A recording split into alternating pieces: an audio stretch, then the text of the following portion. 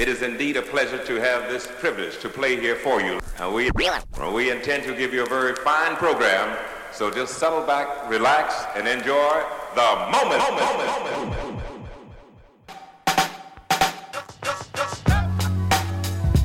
Hello and welcome everyone. Welcome. This is a very, very special live version or live podcast episode of Mic'd Up. I'm your host, Mika Gadsden, and we're here with some amazing guests. First and foremost, let me just shout out who brought me here. We're here with the Itinerant Literate, the Charleston Bookmobile, as I call them. They reached out to me and asked me, would I like to participate in this discussion, discussing a very, very, very dope book. And when I read the book, I'm like, okay, it's got my interest. And so they said, yeah, we're going to do a book signing with the authors of the book. So we're here with the authors of the book. We have Ethan Keitel and we have Blaine Roberts. The name of that book is Denmark Vesey's Garden. All right, and if you're here live with us, you got a book with your ticket, so that's a dope, situation right there. They also looked out for me so I could read this as well. I also want to just give a shout out to our engineers, our just couples over here, Do Work Media. They're doing awesome. They're gonna record our podcast, and it'll be available on both Do Work Media's platform as well as the Charleston Activist Network. So just give yourself another round of applause. Thank you guys for being here. And before we do this, and I'm taking time, the more I do events publicly, the more I do anything in the community, I want to take some time. I know we have some people enjoying meals downstairs, but I just want to take some time to kind of set the mood right. This book is actually a great read. I found it exhilarating. I found it thought-provoking. I couldn't put it down for like 3 days straight, but it is some heavy material here, right? There's some real truths being told, and I want to start by just reading what they included in the beginning of the book. What would you call this part of the book? The epigraph. The epigraph. Before we jump into the Q&A with the authors, I want to just read the epigraph. It's from W.E.B. Du Bois. And when I finish that, I just want to have a moment of silence to center folks of color who are not in this room, ancestors who have passed on, the folks that I believe that this book has a potential to honor. I want to have a moment of just brief silence before we jump into the Q&A, just to kind of just, again, center the right voices and the right spirit. So here we go. It says, here in Charleston is a subtle flavor of old world things, a little hush in the whirl of American doing. Between her guardian rivers and looking across the sea toward Africa sits this little old lady, her cheek teasingly tinged to every tantalizing shade of the darker blood. With her shoulder ever toward the street and her little laced and rusty fan beside her cheek, while long verandas of her soul stretched down the backyard into slavery.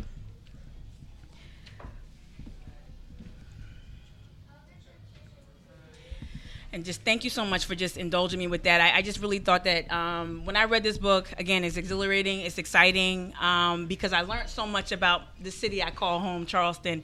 And I'm just so happy to have the two people who are responsible for this work right here. And so with that, we'll just jump in. This might be a little clunky. I'm not one for, too much pomp and circumstance, but I try to prepare a little bit. I did read the book. All right. So welcome again, Ethan, and welcome, Blaine.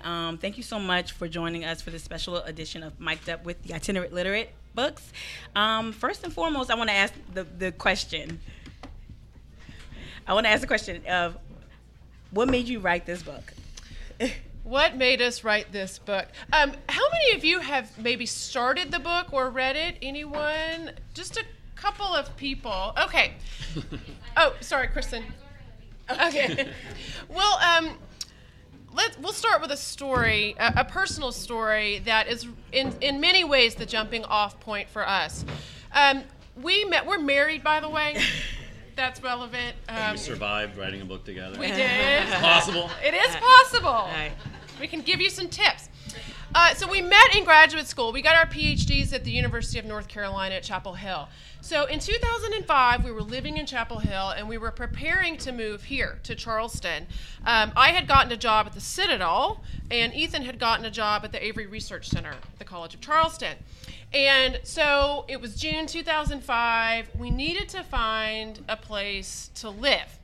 So we got in our car one June morning in Chapel Hill and drove down here. We had a list of maybe 6 to 8 apartments to look at. So we get here, and it turned out that the first house on our list was the basement floor of a really beautiful antebellum home in downtown Charleston. We didn't know that when we booked the appointment, but that's what it was. So we knocked on the door, and the homeowner welcomed us inside, and we were looking at this basement apartment and kind of just making small talk, as we were walking through the house. And the owner knew a lot about the house. And so we were just saying, well, when was it built? Who were the people who lived here? And at one point, one of us said, well, how would this space that we're looking at right now, how would this have been used by the original owners before the Civil War? And she said, well, this would have been the workspace of the servants. And so one of us said, oh, of the slaves. Blaine said it. It was me. We say we in here, but it's true. It was me. Okay, it was me. There's nothing like a freshly minted PhD to be obnoxious. I said, of the slaves. And she came back and she said, no, of the servants. And then she said, there's no evidence in the historical record that they weren't paid. There's no evidence in the historical record that they weren't paid. And that's exactly right. He went, what? My mom was a high school English teacher, and she would call that a very interesting example of a double negative. Pregnant double negative. Yeah, something like that. So that was, we had been to Charleston before to do the Cooper River Bridge Run, all that kind of stuff, and do some research for our first books. But that, in many ways, was an introduction to how some white Charlestonians have attempted to downplay or ignore the history of slavery in Charleston. And we lived here for 2 years, and we kept having things happen like that one tour. Oh, sure, yeah. So one of the great things, I'm sure many of you know, those of you who live here, is when you have family come to town, outsiders come to town, you take tours with them. And so we did that a lot. We had folks come in, and on one carriage tour, I probably shouldn't name the carriage tour. I probably won't talk about the company, won't out anyone. But we took one carriage tour with some family members and riding through downtown Charleston somewhere, I can't remember. And the guide, she was talking about the demographics of Charleston. And she said, so Charleston was early Charleston in the 1700s. She said that it was made up of 85% English people, and she said, and the other 15%. And she may have even asked us the question: what do you all think? She asked us, and the answer: the other 15% were French Huguenots. So that was her neat and tidy description of Charleston, which, as I'm sure many of you know, and which we certainly knew, was a black majority, an enslaved majority city in the 1700s. But in her imagination, that they had been completely whitewashed out of Charleston's past. That's amazing, though. I think that's something we encounter as Charlestonians so often. It's amazing that you picked up on that erasure of a whole people and culture. Wow. Yeah. Wow. So we ended up actually calling that tradition of remembering and misremembering the whitewashed memory of slavery. So we label it that. Yeah. Right, to sort of give away maybe our central theme or central thesis. But please read the book, even if we tell you this stuff. Right, there are a lot of stuff we won't talk about that's also... No. I asked before we began if there were any spoilers. There is one spoiler we're going to just go ahead and divulge right now. So is Denmark Vesey's garden about Denmark Vesey? Not really. Spoiler alert. Sort of, yes, but not. No, he's definitely, yeah. Definitely. And it's also, to be clear, it's a book that's about the memory. It's not a history of slavery, and it's not a history of Denmark Vesey and his would-be insurrection from 1822. It's about how slavery has been remembered over the last 150 years. So we do a short sort of overview of the history of slavery in Charleston, and we do talk a little bit about the insurrection. But at the same time, Vesey kind of haunts our book, which is one of the many reasons we used him in the title. That's a really good way to describe it. Yeah, because he pops up again and again. But yeah, it's not. I don't want to disappoint anyone and have anyone walk out. If you were looking for like that riveting tale of the rebellion. Well, in some ways, garden. Where is Denmark Vesey's garden? Right. Okay. So, sort of about a half mile that way. Yeah. Garden, as you probably know, was the longtime euphemism for area plantations.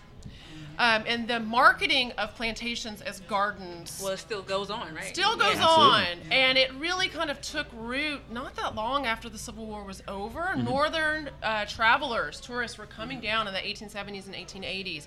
And locals were marketing these places as gardens. So in one sense, the word garden is kind of the embodiment of that whitewashed memory of slavery, erasing the brutal realities, erasing the pain. And then Denmark Vesey is really the embodiment of the other tradition of memory that we talk about, and we call that the unvarnished memory.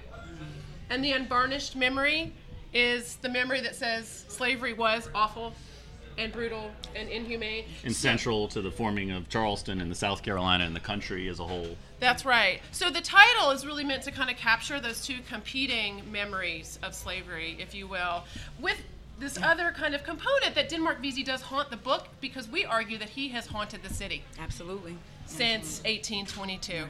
He has haunted every single space in this city, every single thing that has happened. Yeah, I remember being haunted by Denmark Vesey after post-Charlottesville, and there was a local response that I wasn't really thrilled with, that tried to conflate whatever. But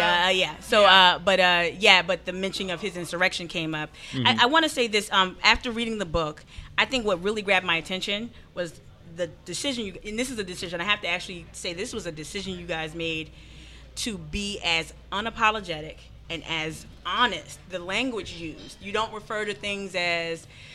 You don't refer to them in like PC terms. You call an insurrection. You call a rebellion. You call slavery what it is.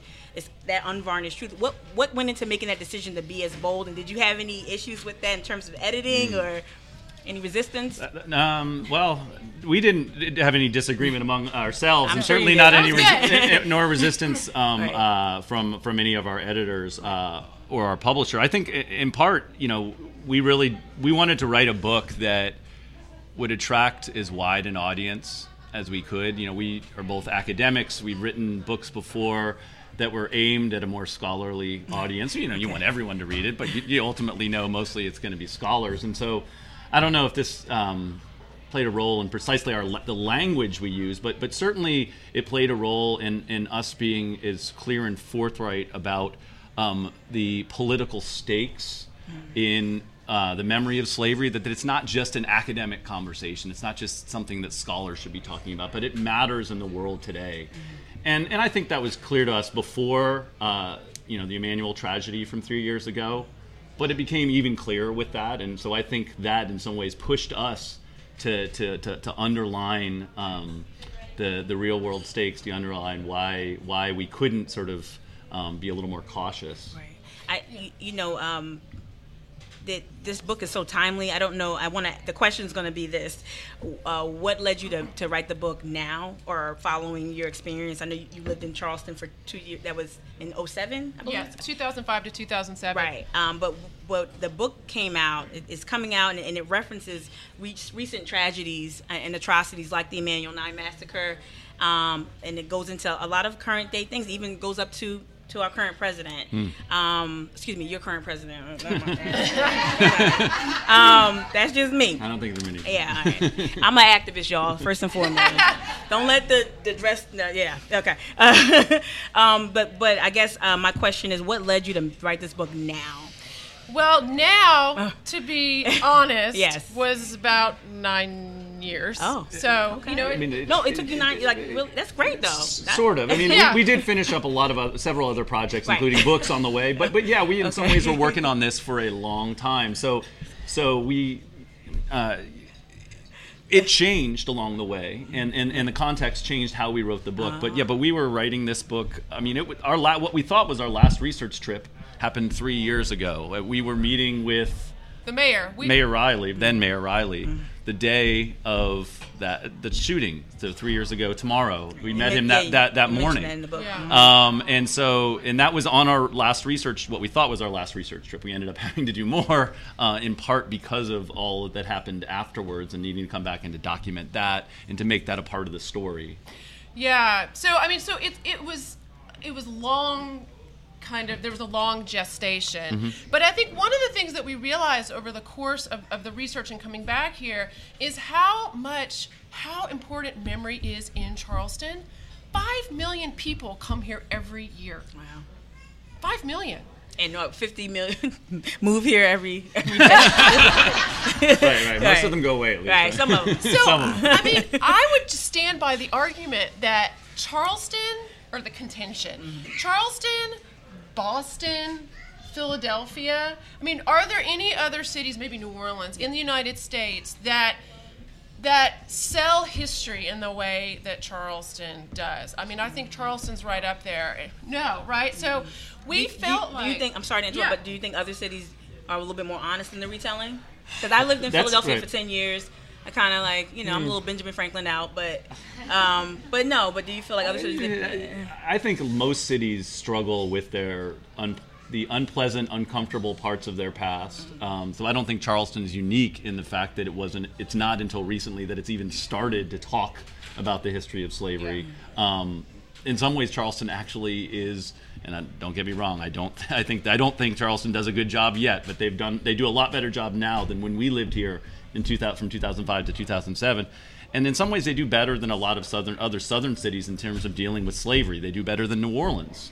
Absent the monument issue, Right. They do better than New Orleans. Now, New Orleans has started to catch up a little bit, and Charleston Definitely. needs to go a lot longer, Right. a lot further. Right. But I think most cities struggle with it. But because history is so central to Charleston's tourism industry, being accurate and being right about this part of its past is essential. It matters. It's called itself America's most historic city since the 1920s. The mayor proclaimed it America's most historic city in the 1920s. And so if you're going to make that claim, Tell the truth. Yeah, Right. you have a responsibility Right. to tell the truth. And so I think that's one of the things that weighed on us as we lived here and then as we moved to California, which I wouldn't advise. Don't write a book about a place you leave. I mean, it's very difficult to come back and, get all this research done, but we didn't. No, I guess I have a question. It's not specifically about the subject matter in the book, but your time here, your brief 2 years here, did you speak to locals, like just out of just natural curiosity? Did you talk to a lot of folks here, natives, black and white, or what did you do? Like, how'd you become part of the community? Good question. Yeah, good question. Well, so I taught at the Citadel, which was a very different experience than... So I taught at the Citadel for 1 year, but the year before that I was a postdoctoral research fellow at the Avery Center. Oh, wow. Which that in many ways opened, not my eyes, but it gave me a different look into Charleston's community, really into the black community. We had after school program working with the fifth graders from 6 or 7 different schools where we would do basically a course in African American history. Take them to plantations. In fact, some of I think my earliest thinking on this book came out of that and bringing group 25 students from Sanders Clyde, is that right? Yeah, Sanders Clyde Elementary School to where was it? The Aiken Rhett House, and on several consecutive days, so it was several different school groups we took there, and seeing the very different tours that they got, and one tour really stuck out to me where this very elderly docent, very very nice woman, but we were in this beautiful antebellum mansion, and she was talking about how they used to dance the night away, and it was a Gone with the Wind, Moonlight and Magnolia story that she was telling to these kids who didn't connect with them at all, didn't connect with their history, their past, and to me that stuck out as the way that too many tourism operators and too many house museums were approaching the past and avoiding whitewashing the issue of slavery. Slavery did not come out of the word did not come out of her mouth. Yeah.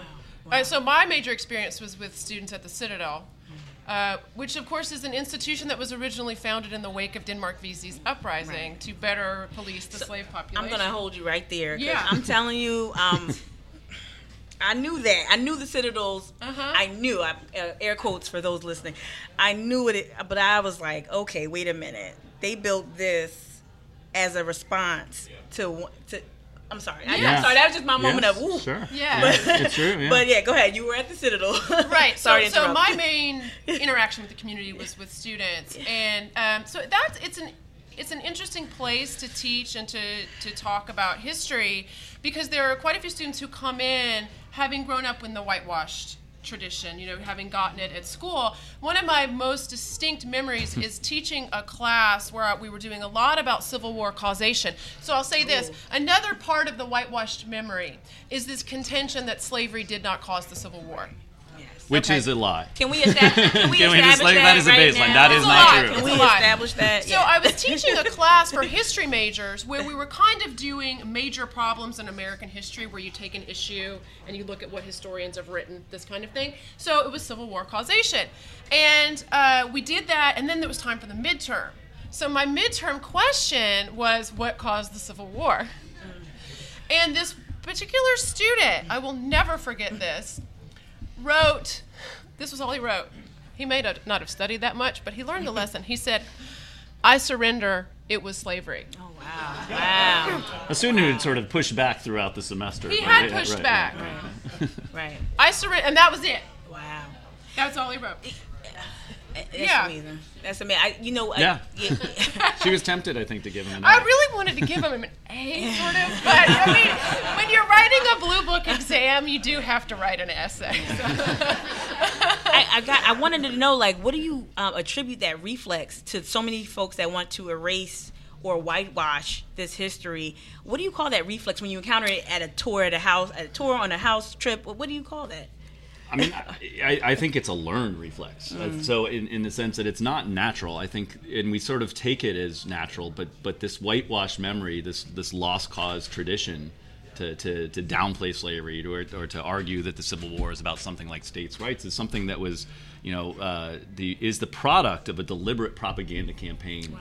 That has gone on for 150 years. We know what that looks like, right? Propaganda. I'm just saying. And so it's learned. And Charleston was central to that propaganda campaign. So when you read the book, you will see that in one of the chapters we talk a lot about the News and Courier in the early 20th century and how much the editors there were invested in this issue of trying to erase the real cause of the Civil War. There were really important UDC officers here, United Daughters of the Confederacy. Very important women in Charleston who had a national reach and national influence. Still influential. Yeah. They went to city by city and they would, in Columbia, they're teaching this book. We need to get this book out of the classrooms, and we need to teach this book because it's celebrating the Confederacy or celebrating the Old South. And then they did it in Charleston, they did Columbia, and they did it nationwide. Yeah. And it's true. I mean, we live in California, and you'd think this sort of thinking is just a Southern thing, but it's not just a Southern thing. It's a national thing in many cases. Yeah. Certainly in Central California where we live. Yeah, but this issue of why do it and why are people so defensive? I don't know. We've been trying to grapple with this recently. We talk a little bit about it at the end. A lot of people, when you talk about your Confederate ancestors and criticize the cause of the Confederacy, feel personally criticized, right? Like you're personally indicted. Indicted. You're indicting me. Yeah, that's a better word. Yeah. And of course, that's not exactly what's happening. We're saying this is a part of your family history. It doesn't make you a bad person, but I think a lot of people feel like they are indicted, they are bad people, if they admit the truth. And so, we have to find a way to help them think about it and talk about it in ways that are honest. Yeah. I have probably half a dozen Confederate fighting ancestors. That's a lowball figure. That's lowball. I mean, my family was from Barnwell, South Carolina, and followed the spread of King Cotton into the Deep South. They ended up in Louisiana. That's what was going on. And, I have found a way to talk about that and to realize the ways in which my life has been shaped by that. And I can do that and not feel personally indicted, but I also have a degree of awareness and responsibility for kind of what that means for my family. Right. I think that last part you just referenced, when you guys do complete the book, you sum it up. In a very, I'm going to use the word neat, and it's not pushback per se, but I would say that I think at the end you let people understand that they don't have to feel personally indicted. People who are not people of color, they don't have to feel indicted. However, I guess my only little pushback is, do you think they have a responsibility though? Oh yeah. What is that responsibility, Ethan? If you want to, yeah. Well, I mean, I think the first responsibility starts with telling the truth and being able to talk about it, not being so scared, because that's really what this reaction you're talking about is. It's a first reaction of lying and not being willing to look the past square in the face and say, here's what happened. I don't think that's the end. That's the beginning. But that's in some ways, some places that's the stage we're at, that people aren't even willing to talk about it and acknowledge it and own up to the reality of what this country was like for its first several hundred years. So that's part of it. I think there's lots more that can be done and should be done and need to be done. And I certainly don't think us fully acknowledging the history of slavery in the United States is going to solve all of the racial problems that we have today. They go far deeper. They last far longer. There's a much longer history that extends beyond 1865, the legacy of which we need to deal with. So that's a start. But to be able to make that start, I think, is a responsibility. I absolutely think it's a responsibility. Yeah, and there is a correlation, we argue at the end of the book, between your memory of slavery and what your position is on a lot of policy and political issues, right? Oh. Say that one more time. This is real. Yeah, there is a correlation between your memory of slavery and your position on a number of policy and political issues today. Right. Absolutely. And you can actually see it in the polling data. It breaks down along party lines. So that conservatives or members of today's modern-day Republican Party are less likely to say that slavery caused the Civil War, less likely to believe that it was central to the nation's history. Or to think we should spend a lot of time teaching about it in schools. That's right. They're not as concerned with that. And then to see how those positions play out in opinions about things like mass incarceration, reparations, school segregation, et cetera, et cetera. You can kind of track it. So we deal with that at the end of the book to get at this larger question of why does memory matter? It's not just about the past. I mean, it's in many cases about the past, but there are contemporary ramifications to how we remember. And it's not just about extremists and violent white supremacists like at Charlottesville and like here 3 years ago. It's about them, but it's about a whole larger set of people who will apologize for them or who will just look the other way and go along with policies that they might support, that they certainly stand for. They need to be implicated in this too. Yeah. I think there's I've been teaching young high school age students about microaggressions and how violent they are, and I believe the erasure of our history and of our truth is a very, very violent act. Again, it doesn't have to look like Charlottesville. It doesn't have to look like tiki torches and chanting horrible things. It's the closing of public schools. It's the gentrification. It's a lot of things that I think people don't look at as violent, and I think it's important that I think that's another reason why this book it drives that point home. I mentioned how timely this book was. I know it was a labor of love over a few years, but yesterday, I don't know if you guys saw the headline of the Post and Courier. So I'll read it to you. Okay. You know, because I keep We were at the it. beach. Oh, the so. city Yeah. council? Oh, good for you. That's good. Yeah. No. The city. Well, the city's considering Right.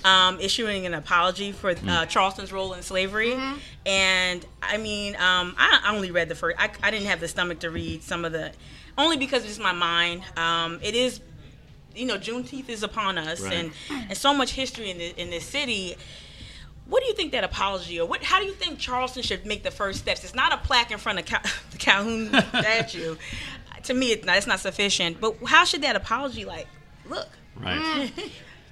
That's a tough one. Just give your opinion. Well, you emailed I got my opinion. He emailed the city councilman just yesterday. I did email look at City you. Councilman Gregory to say that especially because at least in the summary of it in the Post and Courier, I didn't find the actual text of the resolution, but the summary suggested that it wasn't just going to be an apology, that it wasn't just about words, that there was going to be, the idea was that there'd be more behind that, and frankly, I emailed him because I also wanted to say, hey, this is an important thing. I'm glad you're doing this. I'm not a Charlestonian. I lived here for a few years, but I have spent a lot of time thinking about the way it remembers slavery, and I wanted to share with him some of what his his forebears of sort on the council, predecessors on the council had said, and pretty awful things they had said about how important and civilizing slavery was.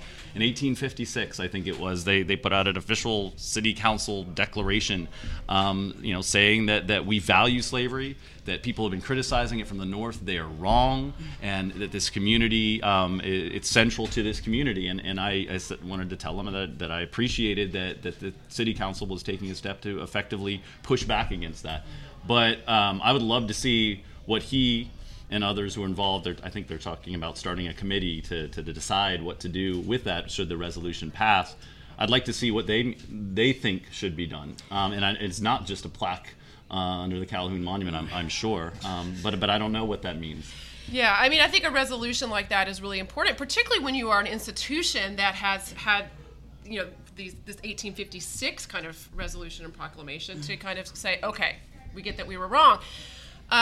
And it kind of gets back to his earlier point that telling the truth is important, but that's only a first step, right? Because, I mean, what would you have to do? What would you have to do in a city like Charleston? Reparations. Right. Right? Right. Yeah. And in some way, I mean, Ta-Nehisi Coates talked about how telling the truth is the first step towards reparations. That it doesn't have to be the last, but it is a form of that.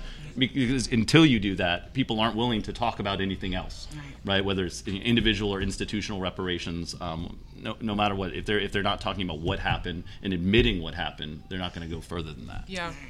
And so keeping kind of in line with that last question about what the apology should look like, and kind of just reconciling with the history.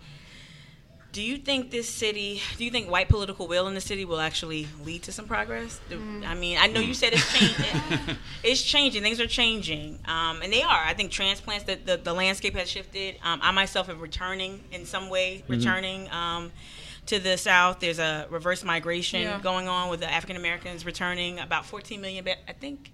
Not 14. Well, there's a huge number that came back in 2014.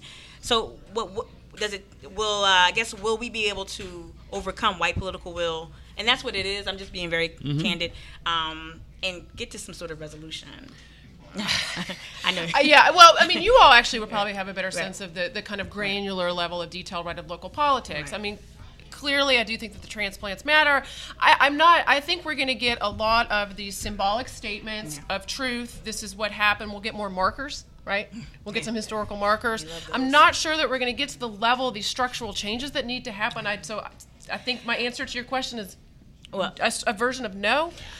Yeah. Well, and I still think, and also the state local challenge. The state is going to put up so many barriers that even if the local will. Yeah. Like the Heritage Act. Right, like the Heritage Act and other things. I think the state, this just funding, that sort of thing, that it's hard to. I hate to be glass half empty, but I'm not 100% optimistic that can happen. There are all sorts of problems, or problems that haven't been resolved over the last 40, 45 years as Charleston's local politics has shifted, as the city itself has become gone from being controlled by white conservatives to a more biracial political order that's somewhat liberal. Important changes have happened, but a lot of stuff hasn't happened. So I'm not so optimistic that we're going to see a sea change in the near future. Particularly with the gentrification of the peninsula, I think that is, that's a huge transformation. I mean, it's been going on for a very, very long time, but it seems to be accelerating. Again, we're not on the ground, but every time I come back, I feel like the peninsula has continued to become whiter and whiter and whiter, and I think that matters. Right, and that's by design for sure. Mm-hmm. So to that point, early on in your book, you talk about, because I believe it was following, it was a period where it was following the end of slavery, and the peninsula was all tore up, for lack of a better term, and it was majority black, right? It was more, there were more blacks after slavery, but so how did that change, or what did that do to folks, and how did they respond? Yeah. Well, I think that, and maybe you could talk about Slavery is Dead. Sure. Yeah. One of the things that was the most surprising or refreshing was learning how much the unvarnished memory of slavery dominated in the city for years after the Civil War. So we've now had a conversation for about half an hour about whitewashing. Early on, it was completely unvarnished, and it would have been at least in the public space. In the public spaces, it would have been amazing to be here. Sure. Yeah. I mean, from Charleston. I'm sorry. Go ahead, please. Again, when you start reading the book, that's another watershed moment, I believe, in the book, is when you see how black women, especially, paraded and did things that were once like wearing colors.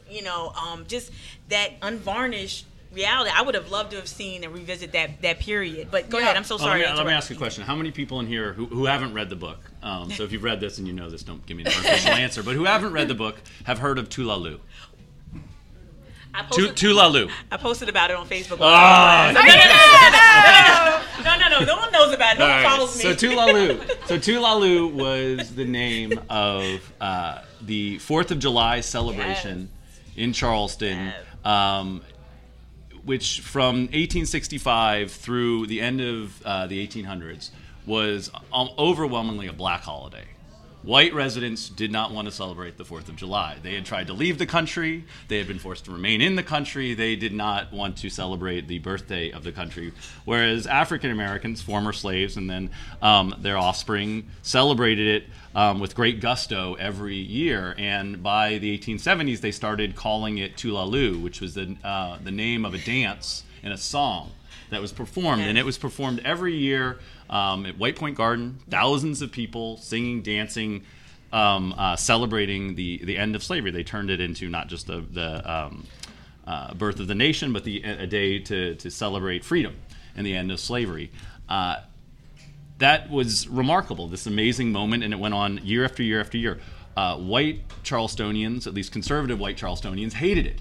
They grumbled about it. Yeah. They wrote nasty things in their diaries about it. The newspapers published nasty articles, racist articles about it. I don't use the word orgies in there. I know it doesn't have the same connotation. Yeah. But did it have the same connotation? Well, I think to some degree. Yeah. One of the orgy. Yeah. One of the things that they did, lots of racist language, and they tried to essentially suggest that the black women who participated in these public dances were sexually loose. Right? Wow. Classic trope, right? Mm-hmm. By calling them the Dusky Daughters, engaged in this kind of raucous behavior. And that was one way that they tried to delegitimize this celebration. I mean, there were multiple ways, but that was one of the ways that they tried to do it. Right. And so these Tulaloo and other freedom pageants, they had another one that went on annually on January 1st. They were huge moments in the late 1800s in Charleston, and until after the end of Reconstruction, when white conservatives regained political power, they start to push them off the peninsula, and they did that legally. I mean, No, wait. unfortunately, but legally, they controlled power. They passed laws that said you can't have these sort of gatherings. They said that the African American vendors who sold things couldn't congregate on East Bay and on King Street and meeting around the White Point Garden. You couldn't have these sort of public celebrations on White Point Garden. They pushed them to Marion Square. Then they pushed them further and further, eventually off the peninsula. So much so that by the early 20th century, Tulaloo had been forgotten. This was a deliberate, official campaign to whitewash this important moment, to eliminate it, to destroy it. But it has the function of whitewashing the memory of slavery. Yeah. I'm bringing that back. I'm just letting y'all know. Y'all know I can throw a rally. That's good. I think we need to see those again. Bringing that back. We would actually love to see a historical marker at White Point Garden. For Tulaloo. marker. Because it was, you're right, it's about women participating in a time when women weren't able to participate politically very often and in public very often. And it wasn't just political elites. It was everyday folk. People came from all around Sea Islands. They descended. These are major moments that should be remembered and a marker as a start. And I even posted about this because I was rereading a portion of the book this morning about if we don't learn history, we're doing to repeat it. And I mean, we've seen if you live in Charleston, you've seen the legislation that polices the young boys who want to create the Palmetto Roses, and pushing it's the same. Right. It's the same thing we're reading in our history books, repeating themselves. And you can you can call it whatever you want, but it is policing of Black culture, and that's going to lead me to my other question because what really wrapped my attention. I live on Wadmalaw Island, so I got to the part about the Echoes. But in the SPS, I'm like, oh my goodness. So between the Daughters of the Confederacy and the SPS, I'm like, I'm done.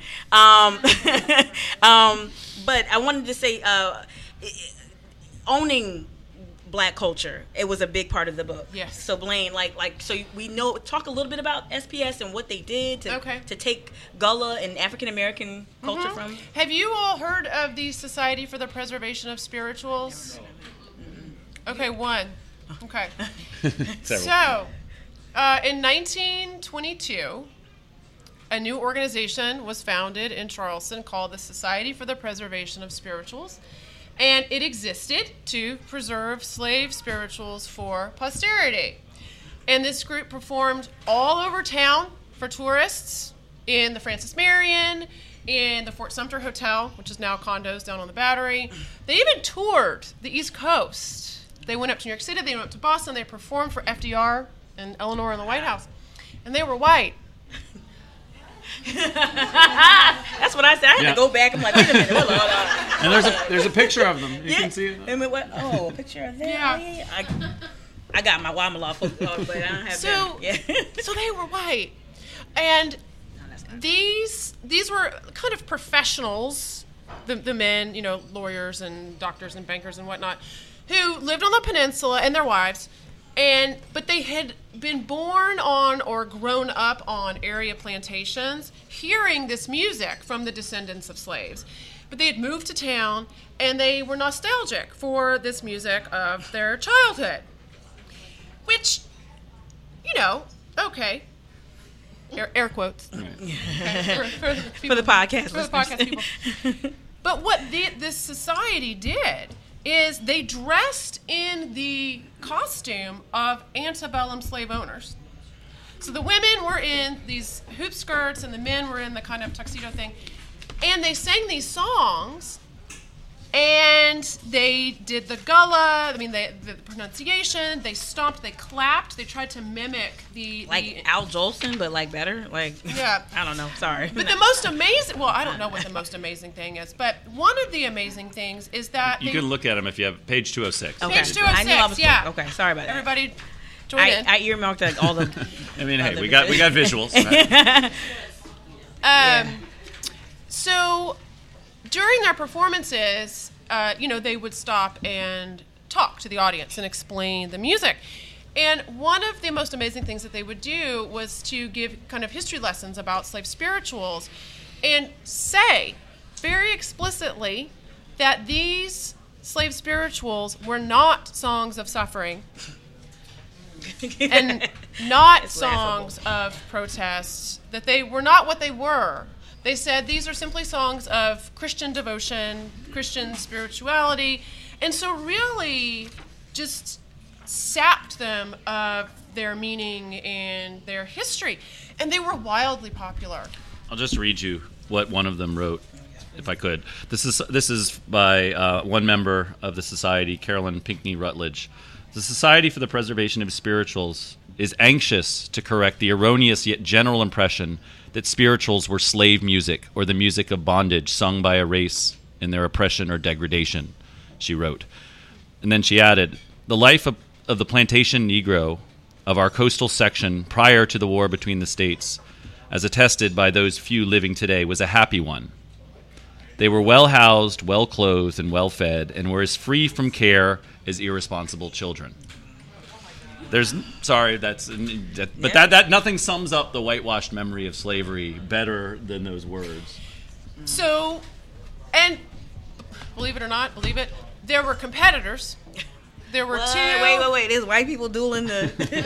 There were two other white groups, but the most interesting group was the Plantation Echoes. Yes. Right. The Plantation Echoes were comprised of. That's 50, on page 220. There's a picture of several of them. Yes. 50 African Americans. Were they all from Wadmalaw Island? I can't remember. They were. Wadmalaw Island. Several, 4 or 5, I think, had been born slaves as young children. Were pretty old at that point because this is in the 1930s. And they were directed by a white woman who said, when she wrote about them, that she put this group together because they were very poor. This is the Depression. A lot of people are poor. If you're African American, you're particularly poor during the Depression. And so she said this was a way they would perform spirituals sometimes in competition with these white groups performing them.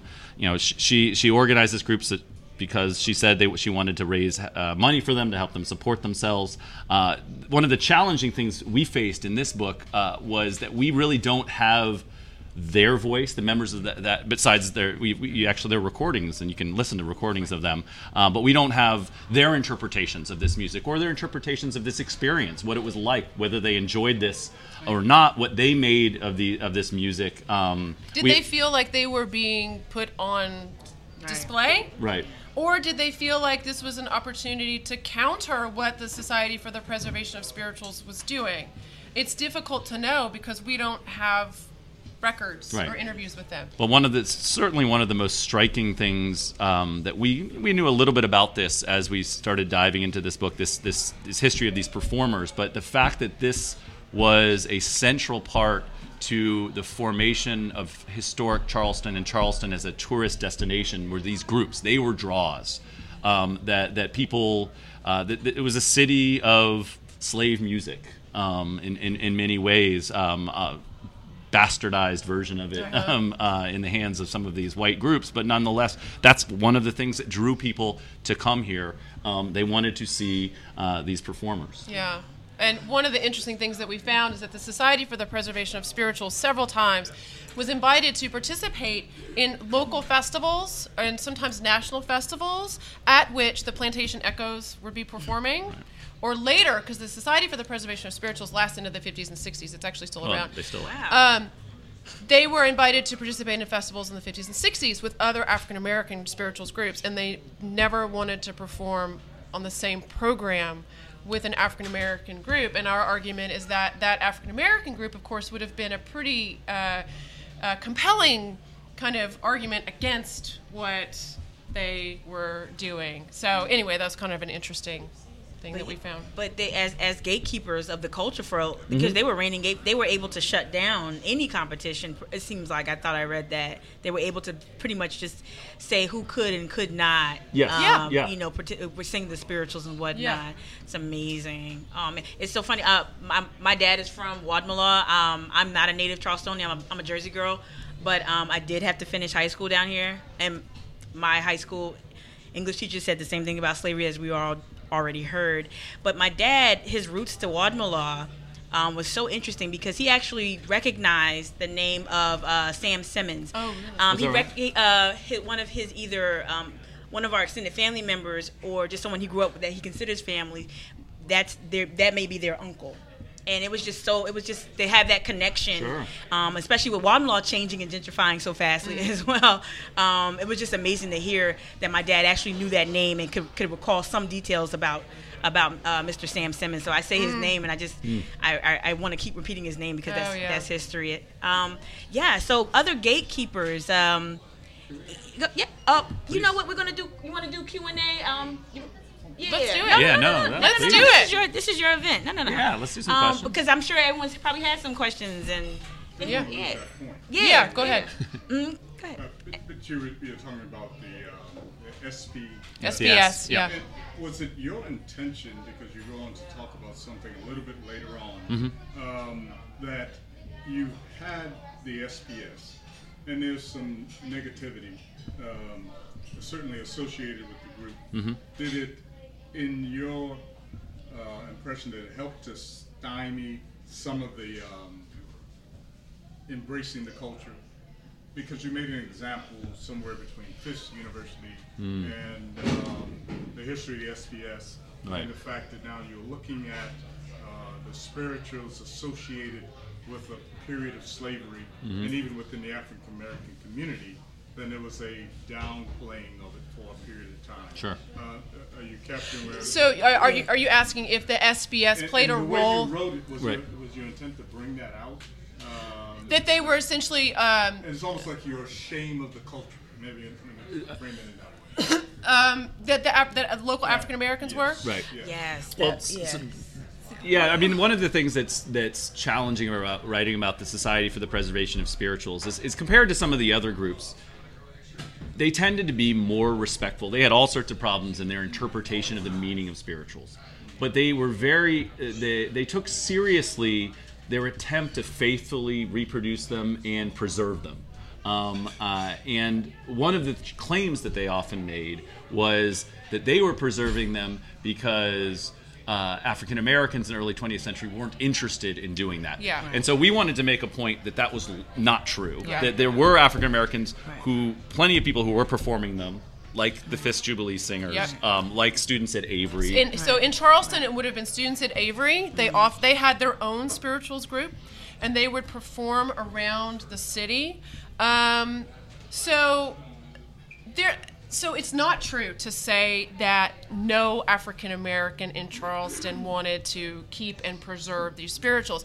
It was true, though, that there were kind of demographic and educational trends that were kind of conspiring to potentially threaten them. Because as you get more African Americans, say, moving into the city, away from the Sea Islands and going into churches here where you have printed hymnals, for example. Right. You know, this is one of the things that can endanger spirituals. That did happen some, but we found plenty of evidence to suggest that there were African American churches in town and on the Sea Islands that were preserving them. We did find that. Yeah. Yeah. That was Wow. a good question. Yeah. Great So, question. I call them gatekeepers because it feels like, well, that's what they were at the time. I kind of want to go back, and unless there's another question anyone have right now, I wanted to go back to the beginning, more toward the beginning of the book, and I was the Calhoun monument and the folks' reaction, black folks in particular, reaction to the first Calhoun monument. Can you give us a little bit of insight as to that? Because this monument is like the bane of my existence. But go ahead. Do you want me to start? Yeah, you start. Go ahead. Go ahead. So the first Calhoun monument, the one we have today, is the second. The first one was put up in 1887 by the Ladies Calhoun Monument Association, an elite group. They had been planning to put up the monument since the 1850s. Calhoun dies in 1850. They planned to do it since the middle of the 1850s. War happens, this and that, and so they finally erect the monument in 1887. Huge parade, huge celebration. It's unveiled, and almost immediately, local blacks start targeting it. They target it with ridicule. They target it with buckets of paint. They target it with rocks. They target it with bricks. I love it. One little boy, there's evidence from the newspaper, one little boy, Andrew Haig, I believe is his name, Yeah. takes a pistol out and shoots at it and accidentally hits a little another boy. Oh no! Oh It's a no! boy. Toy It was pistol. fine. He was It was fine. fine. Okay. but in a constant sort of campaign, informal campaign, but a campaign of vandalism and ridicule subjected it to that. And the ridicule because then when I first saw this picture of this first Calhoun monument, I laughed out loud. Yes. Because there were supposed to have been 4 allegorical figures surrounding this Page initial- 102. 102. Again, yeah. Thank you. But to represent justice, history, truth, and the Constitution. But they only installed 1. And so the image that you see there, it's essentially Calhoun with this woman. He wife.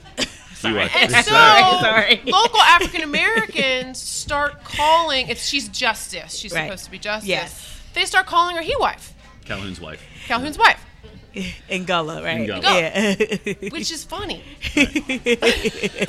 And so And we know this because it's printed in the newspaper there's so many stories about again this. and again and again. Yeah. So there's vandalism, outright vandalism, and then this mockery that's going on at the same time. And you can find it in so many sources from the day. So what happens is that by 1895, the Ladies Calhoun Monument Association says, we never really liked this first statue. Aesthetically, it's not very pleasing to us, which, to be fair, Which there was a lot of evidence that that's true. They didn't like it. they didn't like it. Wasn't it like a finger or like? Yeah, They didn't like the way Is- his finger. So his finger was turned up, which was supposed to signal the beginning of a speech in kind of classical oratory. People would have known this. Okay. His coat was apparently anachronistic. So anyway, they said we don't like it.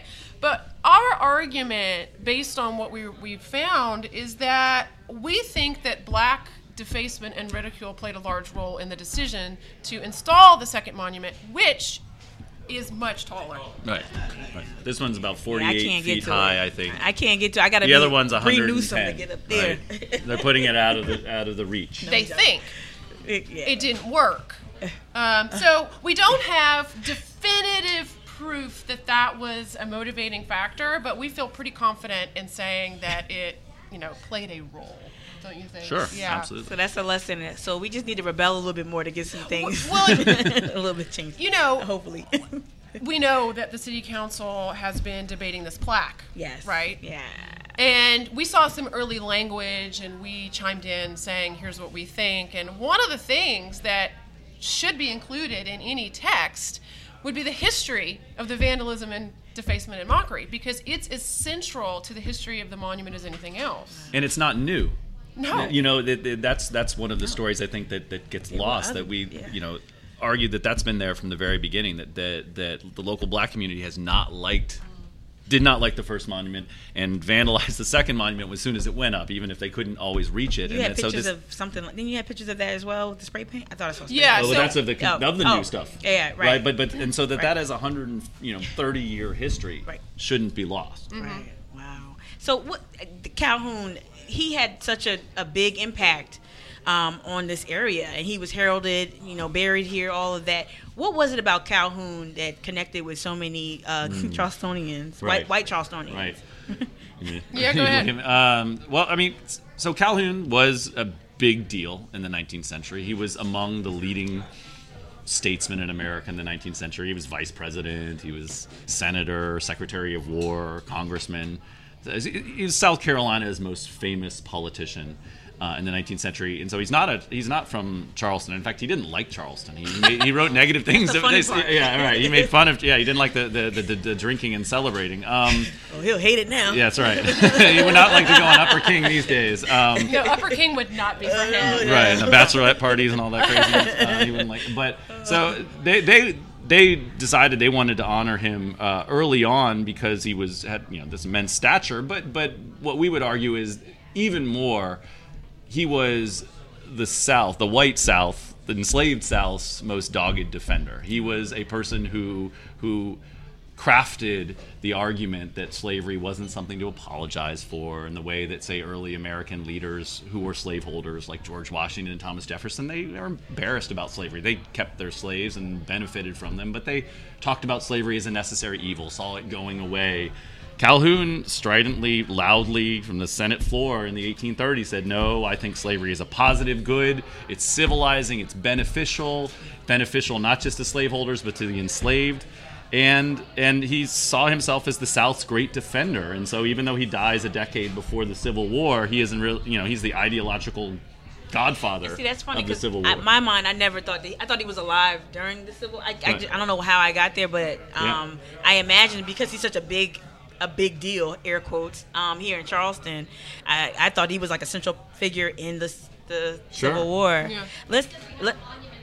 Yeah. Yeah. Right. And right as soon as he dies, Calhoun renamed Boundary Street. It wasn't Calhoun originally. They renamed it, in the year after. They ensure that he's going to be buried here. His family didn't want him buried here, but basically Charlestonians got their hands on his body and said, we're not giving him up. We're not giving it up. There were so many Calhoun monuments. Right. I mean, not always statues, busts. Yeah. Right as the Civil War is ending, there is a newly freed slave woman in the office of the Charleston Mercury. We all know the Charleston Mercury, the long-term conservative paper that really beat the drum for secession and war. And she's in there as the Civil War is ending, and a northern newspaperman finds her there and says, that's of Calhoun. And he goes off and does something, and he comes back into that office, and she's destroyed the bust. Oh, wow. Yeah. Wow. I love that. I'm sorry. There were a lot of tributes to him in the city. Oh, wow. Why was Charleston so fixated on getting this man that even the family he didn't like it? Who was it living in Charleston that said, we have to have this man? Yeah. Because everything is pointing to the fact that no one wanted him here except for remember, white people wanted him. White Charlestonians on the eve of the Civil War, 3 out of 4. 1850. When he died in 1850. 3 out of 4 white Charleston families owned slaves, which is a higher percentage than the South as a whole. So, the kind of ideological and political commitment to slavery in Charleston went to 11. Right. It was really, really central to. The ultimate poster child. He was. That's right. He was really their champion. Was. He was their champion. Yeah. Right. So you had a question, Mecca? Was Charleston at that time more wealthy and more aristocratic than the rest of the Deep South? Yeah. Yes, I think that's fair to say. Yeah. It was one. I mean, there were other places. Certainly, New Orleans had its would have could claim that as well. But it was the playground of the planter class. It was the place that wealthy planters from Sea Island cotton plantations, rice plantations, or in the upcountry had cotton plantations. South Carolina into Georgia and other parts of the Deep South would come to Charleston. They have second, third, fourth, fifth homes in Charleston. They would come here in the winter. They would come here for what was called Race Week, but it was really more like a month and a half. So race horses up here. Do horse races up at the Washington Race Course, which was Hampton Park, right? Yeah. Huge balls and celebrations, and then they would come again in the summer. You mentioned a big opulent dinner with like turkeys and all these, this. I don't know if I can't remember the. Right. But so the people would come here and just, even in the summer, they would just choose to come here and just. Right. So it was like a. Is it like the Hamptons of the South? I think that's a way to think about it. Absolutely. Okay. It's the Hamptons of the South. That sounds horrible. Right. And then, the first vote for secession was here in Charleston. Oh, really? And that's critical. I mean, that says a lot about the commitment to slavery. Its nickname is Secessionville. Yeah. So they have the Secessionville in James Island. Oh. Oh, yeah, that road. Yes, that's. Yeah, so we argue and call Charleston the capital of American slavery, Right. and I think that's sort of an inarguable point. It was the center of the transatlantic slavery, at least for what would become the United States. It was the center of one of the centers of the domestic slave trade that sends, at least just from Charleston, tens of thousands of people down to New Orleans, down to the Deep South. It had an enslaved majority for most of its history. It was the place where the Civil War started. It's the place where South Carolina politicians led the ideological defense of slavery. It was the capital of American slavery. So were other states jockeying for that number one spot? I think I read that, like, in the book. Like, there were some other states like, nah, we the best. We the human trafficking. I think New Orleans could make their own argument. Yeah. Virginia, right? Virginia was one, too. Sure, Richmond, I guess. But I mean, it's no coincidence that the capital of American slavery becomes the cradle of the Confederacy, right? There's a direct line from A to B, I think. I saw a hand somewhere. Yeah. Probably too early to say, but I'm wondering what you guys think the impact of memory and whitewashing is and will be on the way we think about the 4 weeks after the massacre. Good. Yeah, and I'm just going to repeat it for the Yeah, please repeat it back so we can think about I it. know, I haven't. Well, repeat it back. for the podcast, For the podcast Mike listeners. who can't hear the mic, but you asked basically, what does this erasure do? Like, how did it play into after the massacre specifically? How does it affect the way that we think so far about what happened after the massacre? Okay. Yeah. Right. Because you take it there in the book. You Yeah. actually. Yeah. Yeah. Well, so here's one thing that that's on the tip of my brain, and because we talked about this, we were here in March and April. Watching from afar, it's from California. It seems like Charleston is into the reconciliationist narrative. Yes. Post Emmanuel, some Charlestonians. Yeah. The official narrative, right? Right. And that has been interesting to watch from the sidelines. Do you think that is fair? So that there has been a degree of whitewashing of what it meant, the trauma of what happened in the city. We're Charleston strong, we can get through this, we're going to be fine. And I think that is a continuation of the whitewashing tradition. And that was my pushback. Just me. I had recently moved back to the area, and there was a traumatic event, and the response, while people applauded it and people celebrated it, I was very sad because I believed it was a whitewashing, and it was this narrative that was perpetuated. And I wrote about this in the city paper, justice shouldn't require black acquiescence. They were almost pleased that blacks didn't take to the streets, and they would have every right, even though, Dylan Roof was captured and whatever, we would have had every right to stand up and say, you know what, this is a culminating moment. And it could have been a great moment. And not to say that there weren't great things that came of it, but I was disappointed by how that narrative of reconciliation, which I hate that word because, right, and that's why you mentioned it, but yeah, that narrative of reconciliation, that's not the right word. It's telling the truth, and you shouldn't have to hold hands and walk across. Not to dismiss anyone who took part in that, because it was a healing, and that was very important to have a show of solidarity. But to applaud those for being passive and not taking to the streets.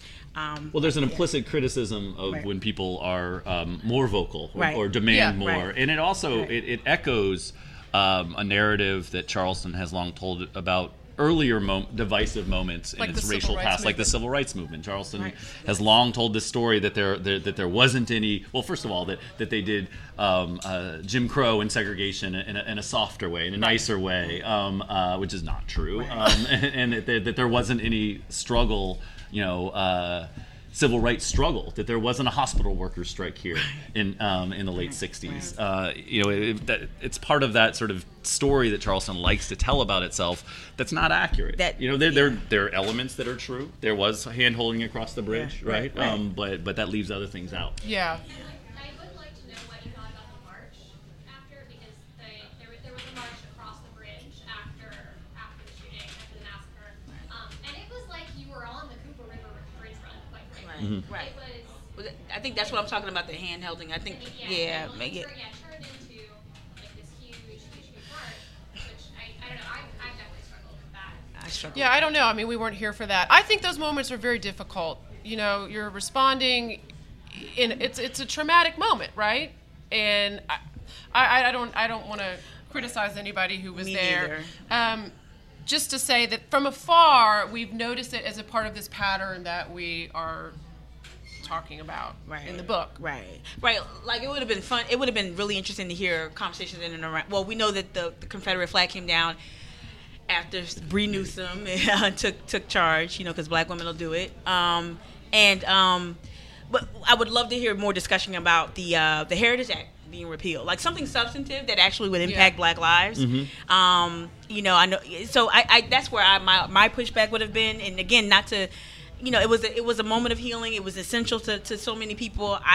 It was performative, and that's why I took exception to.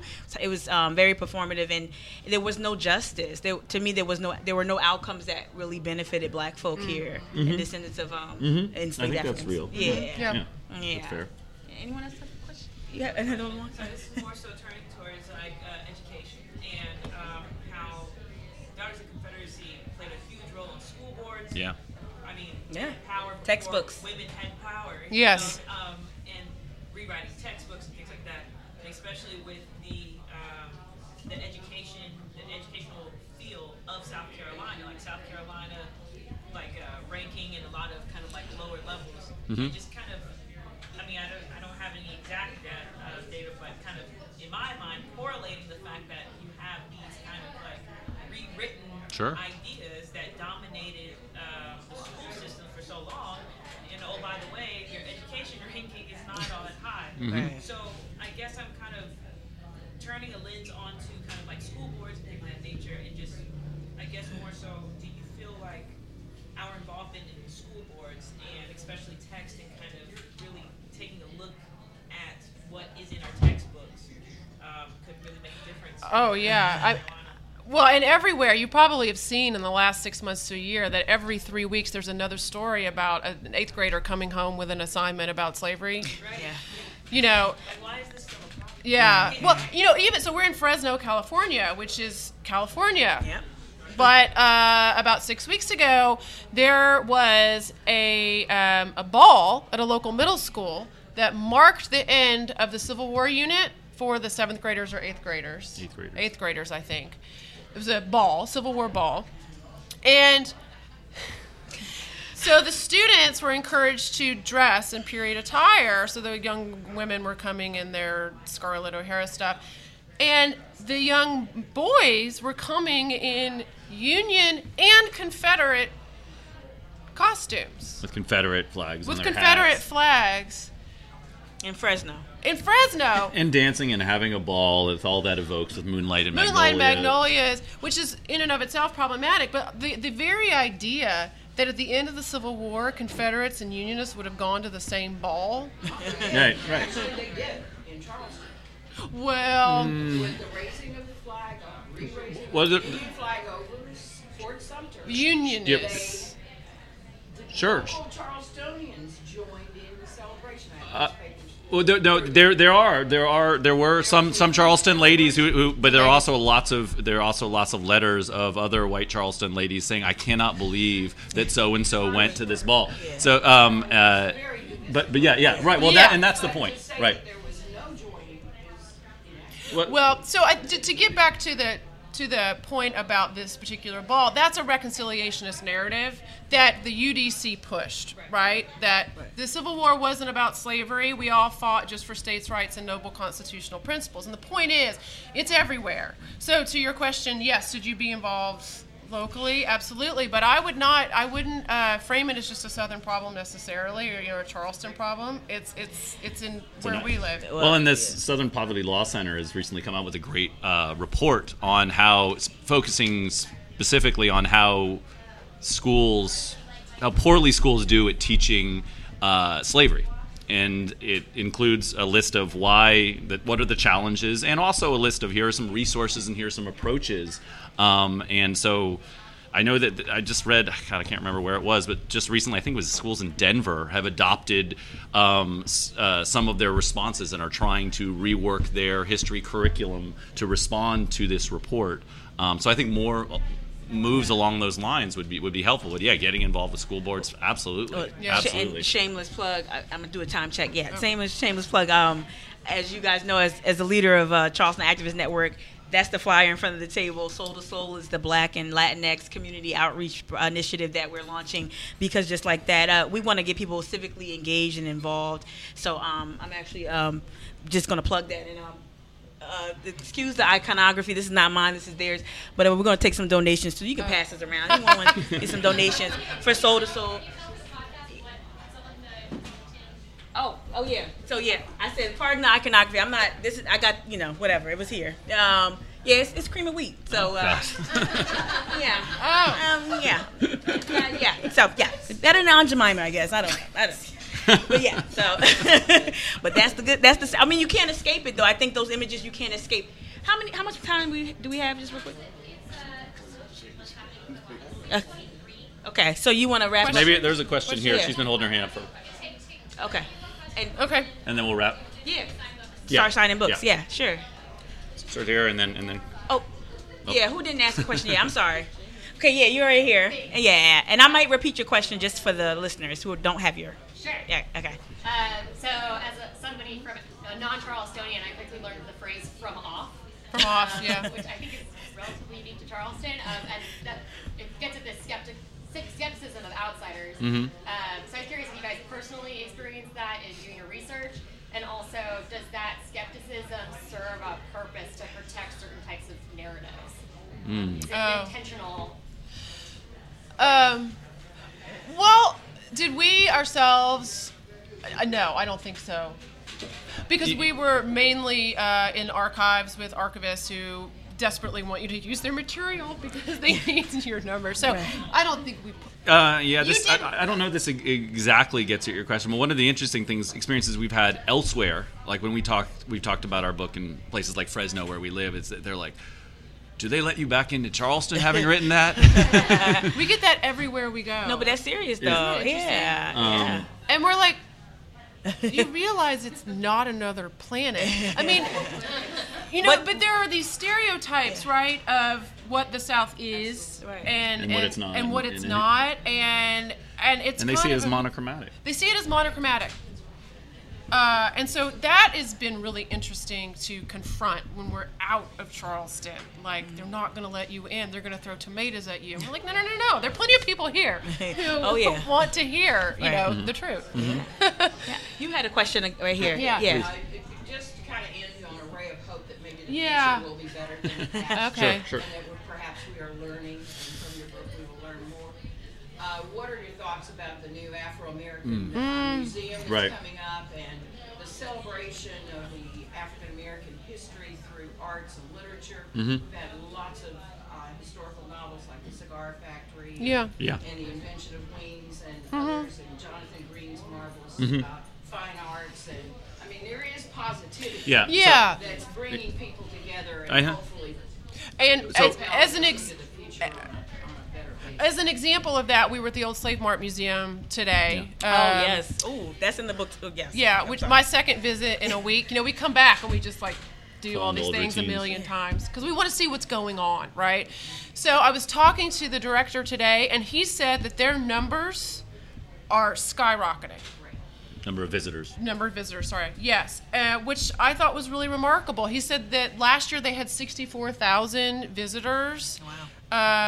And that as of May, they were on track to top that by some percentage. So I agree with you. I think that that was up from 20 or 30,000 4 or 5 years ago. Yeah. So, I mean, extraordinary.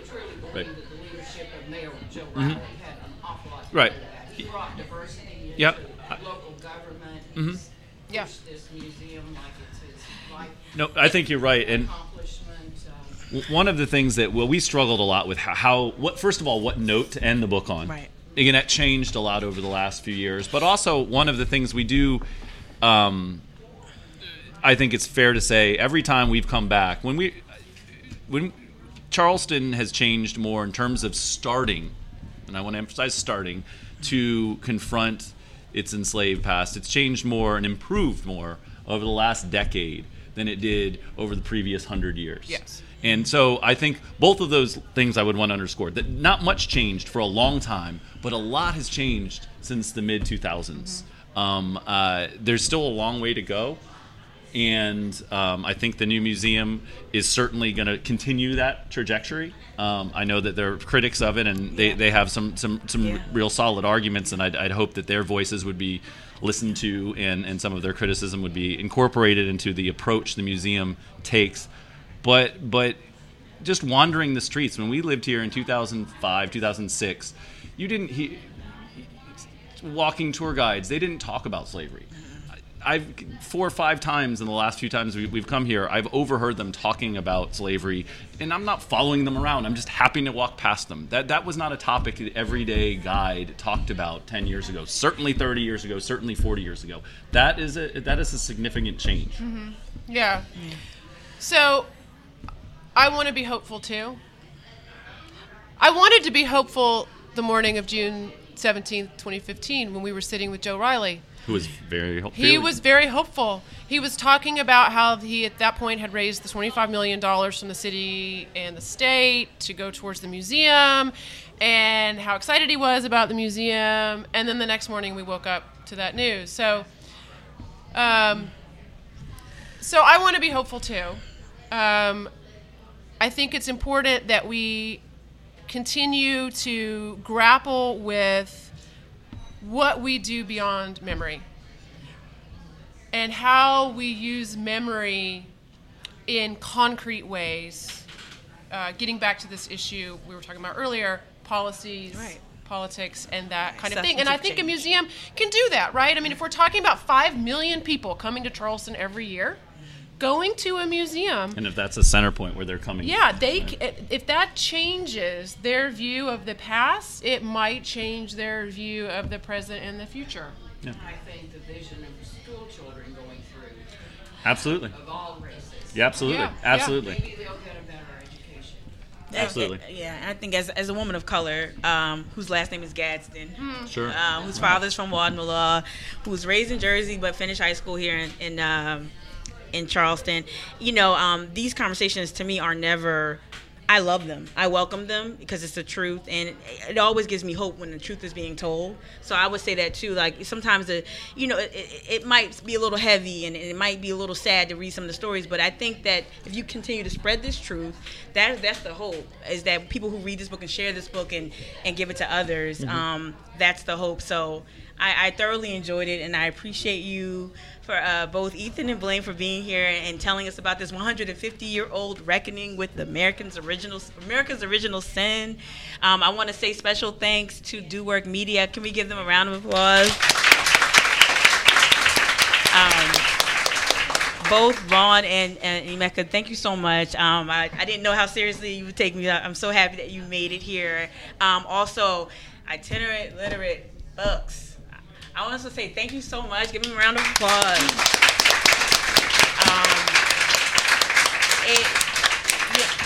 Seriously, as an activist, I always say that activism is not just one thing. This right here is activist space. It's a disruption because you are disrupting that narrative that's being sold to so many tourists that come here and so many people who live here. So thank you for the work you do. We look forward to your new brick and mortar store. Where's that going to be? 4824 Chateau in Park Circle. Oh, opening in July. Woo!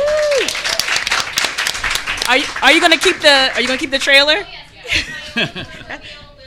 Good.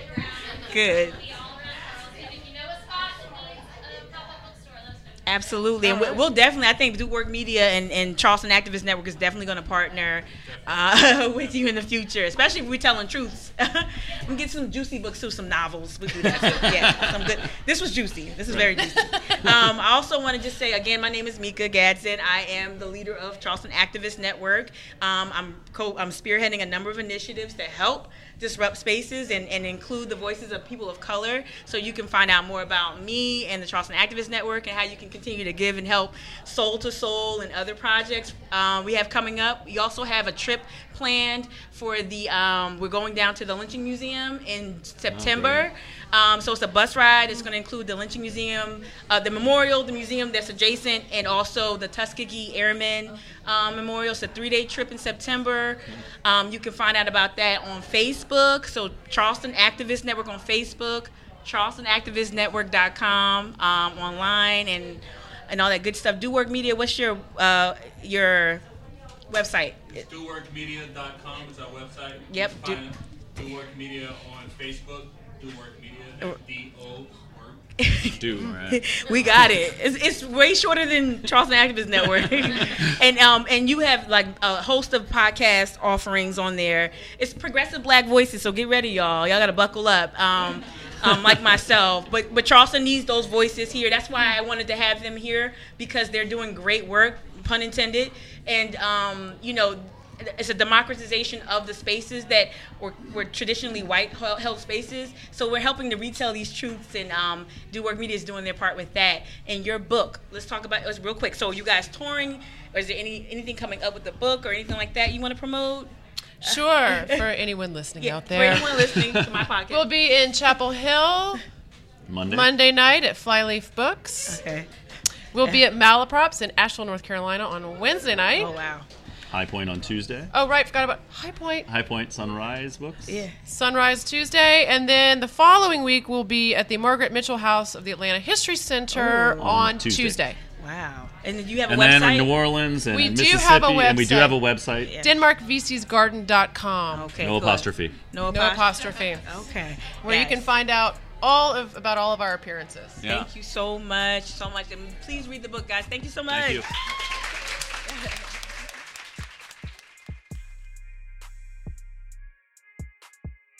I'd like to end this podcast by expressing my deepest and most sincerest thanks to a few people. First and foremost, thank you, C.T. Burton, my friend, for being the original trailblazer for this idea. If it weren't for you, I wouldn't have been able to create this experience, and you introduced me to Do Work Media, and for that I'm very grateful. I'm also very grateful to just be motivated and pushed and inspired by you, because you create such amazing content with your Her Story podcast. So thank you, CT, for all of your inspiration and your good spirit. I'd like to thank the ladies at Itinerant Literate Books. You are amazing partners. I thank you for inviting me to be the moderator of this Q&A discussion. It means a lot, and I don't take your trust in me for granted. I'd also like to thank Harold's Cabin. You guys were amazing hosts. The food was great, the atmosphere was terrific, and we felt right at home. Thank you so much for being who you are and for welcoming local content creators and just local businesses.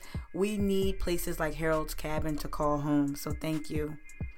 I'd like to say thank you to Ethan and Blaine, the authors of Denmark VC's Garden.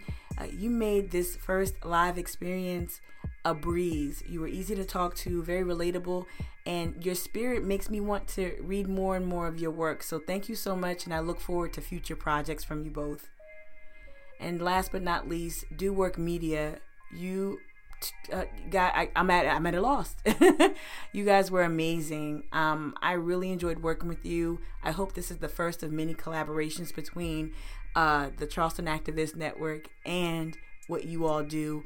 The content you create, the voices you amplify, it's such an amazing and bold endeavor, and I'm here for it, and I look forward to future work from you.